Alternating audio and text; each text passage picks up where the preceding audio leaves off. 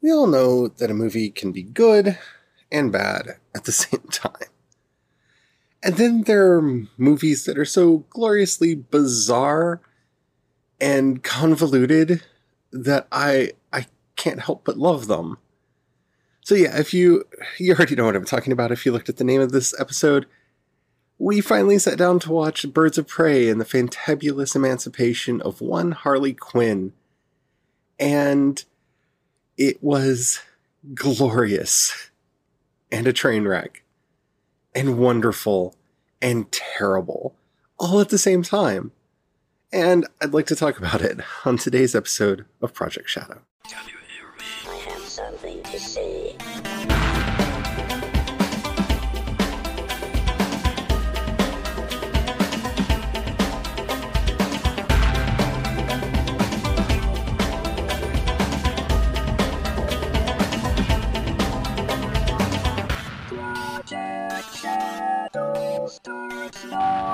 Hello everyone, how are you doing today? My name's Charlie. You might know me better as sci-fi fantasy writer C.E. Dorset, and today's episode has a good chance of being spooky.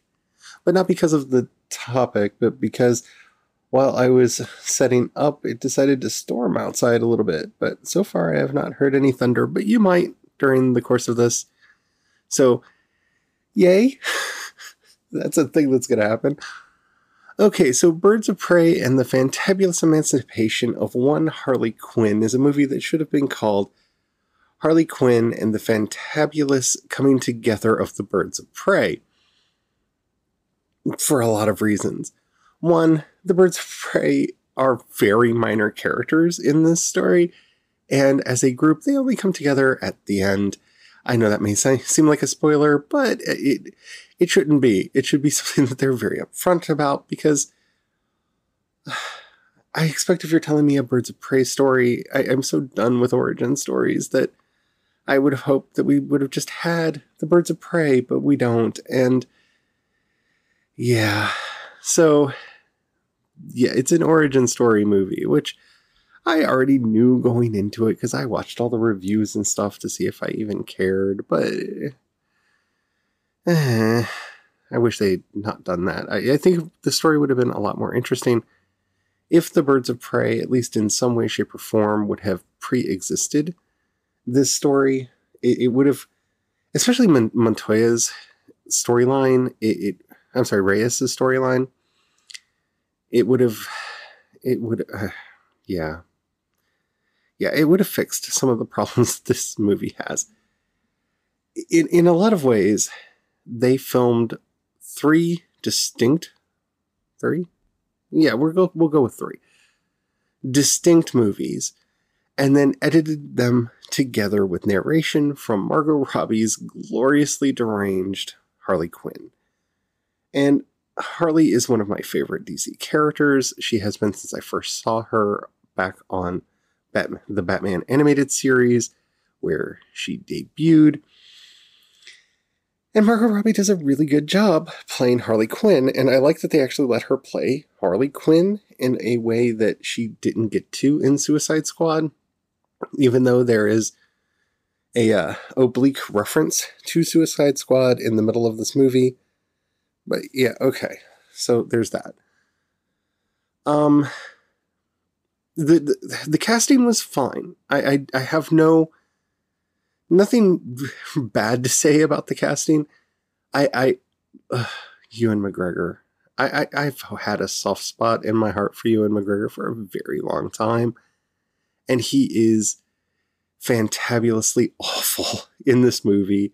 And I don't mean like he's bad at acting or delivering his lines. He's spot on and perfect with them. I mean, the character that he plays is a horrible garbage fire of a person, and in a lot of ways, how I feel that a lot of billionaire heirs and heiresses are in real life. At least the way they come off on social media and when they do interviews, the sheer level of self-entitlement and lack of understanding about how the world works, having lackeys that take care of every little thing for him. Oh, Ewan, you made this movie amazing. You and Margot Robbie really stole the movie. Now, having said that, I have nothing bad to say about any of the other actors. They were good. They played the parts that they were given well, and I have nothing bad to say about them.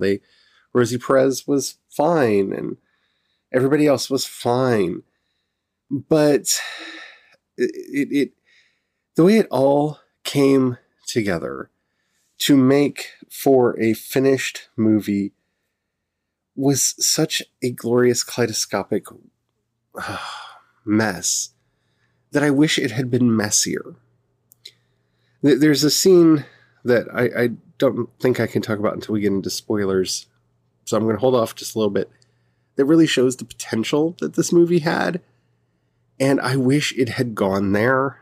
And like with everything in the DC live action movie world, you just see them holding back and not allowing the characters to be the characters. And that hampers the success of their films. Batman is the world's greatest detective, so let him be the world's greatest detective. Superman is a giant space Boy Scout. Just let him be a giant space Boy Scout. Just these characters have a core identity that has made them popular for decades. And we're probably getting close. Well, we're not that far away from the century mark, at least for Superman and the earliest of the superheroes. And see, that's what made Shazam work. They just let Billy Batson be Billy Batson, and it worked. It worked really, really well, and to this day is still probably my favorite of the DCEU movies, just because it worked. It was darker than it needed to be, but that's the effects of having Zack Snyder in on the initial conceptualization, but it was fine. This movie, thank goodness, did not go into the bizarre darkness that it really could have. And you could feel it straining against it to try to go into the wacky world that you would expect Harley Quinn to live in. And it gets close. And I probably would have had different feelings about this movie had I watched it prior to the Harley Quinn TV series. Because they let the TV series just be Harley Quinn and the madcap craziness that is Harley Quinn. And so seeing it get pulled off really well with Kaylee Cuoco, of all people, playing Harley Quinn, yeah, I expected... It made me expect more of this show, this movie, than it really could have delivered. Because, Harley Quinn was originally intended for a very niche audience of comic book fans, and The Birds of Prey and the Fantabulous Emancipation of One Harley Quinn was intended for a mass audience appeal. So you got to water it down, you got to keep it from going too crazy.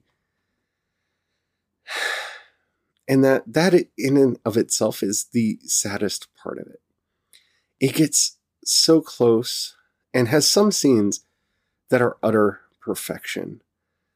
But the restraint that it has, where we have to keep pulling back to reality. We have to keep pulling back to reality.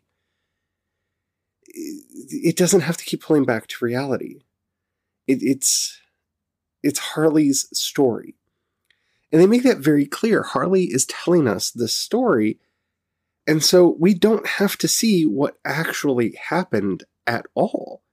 She is our narrator. When we meet new characters, she does that classic, oh wait, I should have introduced this person better. One sec. And then hops backwards in time and gives us some backstory and then goes forward. So since the entire story is literally told from the point of view of Harley Quinn, it's not just implied in the way it's shot, but because she literally narrates the movie and tells the movie and disrupts the continuity of the film to put in her own asides and backstories and what have you for everything, it really could have been a lot more special, Because when they let Harley shine as a character, she is glorious and she is wonderful. And honestly, I want an entire spinoff just about her time as a jammer in a roller derby league, because I love roller derby. I love Harley Quinn. I would watch nothing but Harley Quinn does roller derby, because that would be hilariously amazing. It would be the movie that, what was that movie? Rollerball? Or, you know, the one I'm talking about where it's roller derby, but to the death. It would be the movie that wanted to be. All in all, if you're willing to suspend your disbelief and just have fun with crazy madcap violence for an hour and a half, this is definitely the movie for you. It is silly, it is wacky, it has some heartfelt moments in it, kinda-ish, in the way that only a Harley Quinn movie could have. And yeah, I enjoyed it. This is one of the few films that they've made that the DC characters have been in that I can truly say is better than just fine. It's pretty good. It's not great, but it's pretty good. Now it is time to enter the spoiler zone. If you have not seen The Birds of Prey and the Fantabulous Emancipation of One Harley Quinn, and you do not want to know anything that happens in the course of the movie, go watch it, come back, we'll talk. Alright? Spoilers are incoming in 5, 4, 3, 2, 1. You have been warned. Okay, so there's a wonderful scene in the movie where Black Mask is basically smacking Harley around, and we get this, like, insanely wonderful pantsuited jumpsuit reworking dubstep version of Marilyn Monroe's Diamonds Are a Girl's Best Friend that should have been the way the whole movie was. I mean, it really should have. That was one of those moments that happens that just showed the promise that this film had. Like when she's stabbing the one guy, when she can only move her arm, and she just keeps stabbing the one guy over and over again with the syringe, because she's slowly getting access to her body back, and she just stab, stab, stab, stab, stab, stab. Everybody freeze! Stab. Those two moments to me were the most Harley Quinn of the entire thing. I loved her, like, being just completely wacky and insane, and then, like, really flashing that, oh yeah, I am a doctor of psychiatry, and here I'm just going to read you really quickly by explaining exactly how boring you are from a psychological point of view, and then move on. I like that. It was good. You know, changing the backstories of every character in the thing, whatever, it's DC. They do that all the time. With a few exceptions, you know, such as, you know, Superman has to come from Krypton, Batman has to have dead parents, and I don't want anyone to ever do the why did you say that name thing ever again. I don't have a lot of rules on DC characters and their backstories, you know, except for when we get to the Green Lanterns, but that's a whole other issue now, isn't it? So having said that, the wackiness that this movie could have had, and does have from time to time, falls apart when it just decides to, oh, we're just going to be a crime movie. Oh, we're just going to be an action movie. Because if it really wanted to do itself justice, it should have completely shifted gears several times and just completely changed genre. And been weird and wacky for the sake of being weird and wacky because it's Harley Quinn. Like when she actually gets Cassandra Cain.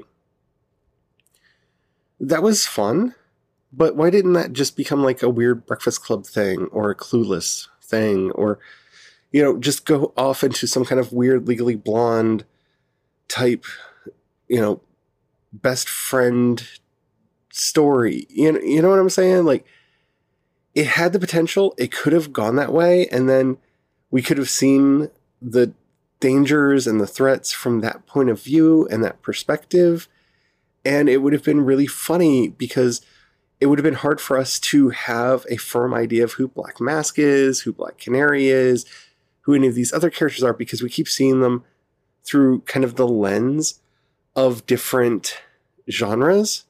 Like, that would have been really, really, really funny.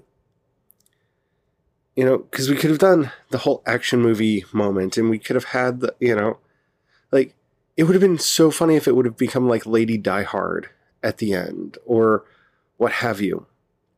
Or gone really more for a Harley Quinn's version of Enter the Dragon when they're going through the fun house at the end. Because that had some beautifully fun moments where everybody's bouncing around on the tongues of the thingy, of the weird disembodied heads. That was hilarious, and that was funny, and Harley suddenly having skates on, and how did she have time to change shoes? Like, it was funny, and it worked, and it made the movie special. But every time it veered into just being an action movie or just being, you know, a regular film, that's to me where it kind of fell apart. Because, okay, fine, we're going to give Harley an emotional arc. I have nothing against her having an emotional arc, but it should have been done in a way that felt like something intrinsic to the character of Harley Quinn. Instead, we got moments that felt like they could have been inserted in most films. And then moments that didn't, like the way they kill Black Mask at the end, you know, I stole your ring, and she realizes, oh my goodness, that's a grenade pin, and you know, Cassandra had stuffed the grenade down Black Mask's trousers, and they kick him off the pier, and he blows up into pieces, and you get to watch pieces of him fly in different directions. That was funny, and it should have been funny because it's Harley Quinn telling the story. And she sees everything as absurd and ridiculous. I just... like, why it couldn't become a sitcom when she went home and really played up on the idea of it being a sitcom, I don't understand. Because we introduce the strange father figure.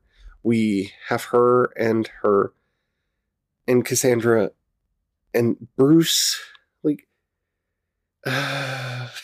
like, take advantage of the wacky, broken nature of Harley's brain in ways that aren't just odd side moments. They could have done more. They really could have done more. Having said that, the music is another problem that I have with this movie, in that, yes, I like the way a lot of it worked. Especially at the very beginning, it worked really, really well with Joan Jett's I Hate Myself for Loving You and all that. But at times it just felt like we need a song with a female lead singer. And like Barracuda. Barracuda didn't work. It's just you needed to have a song from Heart. And you picked Barracuda because, you know, it's a faster song by Heart. Because it would have felt maybe awkward if you didn't have a song by them with all the, you know, strong female voices that you did have throughout the movie. The Holding Out for a Hero, you know, could have been plopped in there at some point.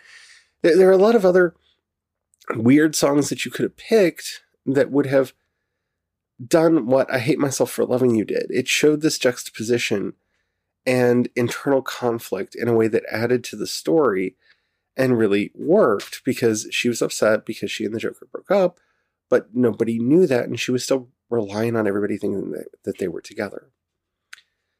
So, yeah, DC, actually do music. Make the music matter and stop trying to, like, trip nostalgia bombs, because, you know, or just go so hard for it. Like, what at that moment when she just kind of loses it and everything seems dark and it's all falling apart, why didn't you just get a female version of Mad World to play there? Because it would have been so, you know, or Everybody Hurts or something like that. Because you did do some covers like that throughout the course of the movie, but make one that would have been so just tongue-in-cheek, over the top, on the nose, something that Harley probably would have had in the back of her head. Why didn't you do that? So with all the missed opportunities that this film had to really like deliver the promise of its premise, I think it still does in a lot of ways. Margot Robbie really does steal the show. I don't care if there are any more Birds of Prey movies. The Huntress character has a little bit of interest built into her at the very end, but I don't care about this Black Canary. I don't care about any of the other characters, to be honest. I don't. Like, they finally have a moment that's kind of funny in character building with Huntress at the end. Okay. But I don't care. More Harley Quinn movies? I'm down. The Birds of Prey. And it's not because the Birds of Prey are inherently uninteresting. They really could and should have been a lot more interesting than they are in this film. But because they're such background characters, because Harley does steal the show, you'd have to almost do an origin movie for them just to give us an idea of who they are, because they can't be the characters that they are in this movie just because we're seeing them through Harley's point of view. And yeah. Anywho, I enjoyed it. If you haven't seen it, if you like this sort of thing, definitely give it a try. It was fine. It was good. I liked it. Alrighty. If you have any questions, comments, or topics you'd like to hear discussed on the show, let me know. Down in the show notes, you'll find a link to the voice message system. Keep it short, keep it clean. I would love to hear from you. If you'd rather hit me up on social media, I am C. Dorset on both Twitter and Instagram. And you can find links to everything that I do over at projectshadow.com. If you've got a buck you can throw my way, down in the show notes, you'll find a link to both listener support and my Patreon. Just a reminder, listener support is waiving their processing fees until September because of the pandemic. So more of your money will come my way. Thank you to everybody who already does that. It means the world to me. If you don't have any money right now or you don't feel like giving, that's perfectly all right. But if you know anybody that would like anything that I do, please share it with them. That means a lot as well. It means a lot more than you know, because this is ads and whatnot that I have to run. Alrighty, I guess that's it. Well, until next time, stay well, stay safe, and don't forget to have the fun. Bye.